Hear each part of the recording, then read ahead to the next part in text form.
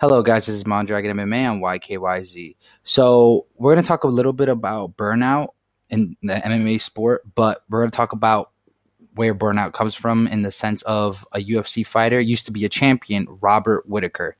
A lot of people were asking, why did he leave the UFC?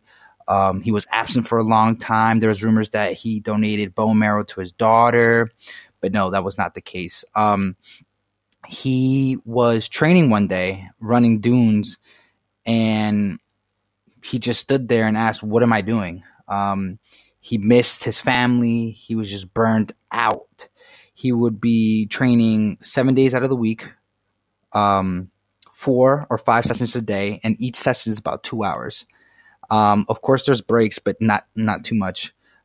He's just been in 2 wars with Yoel Romero. He won in both of them controversially, and then he lost his third fight against Israel Adesanya by knockout in the second round.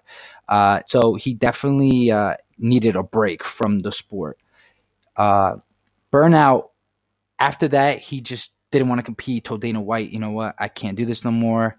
And he realized he needs to spend time with his family, and that is the main problem with MMA, is that the punishment we receive burns you out so much faster than any other sport, maybe even football comparable.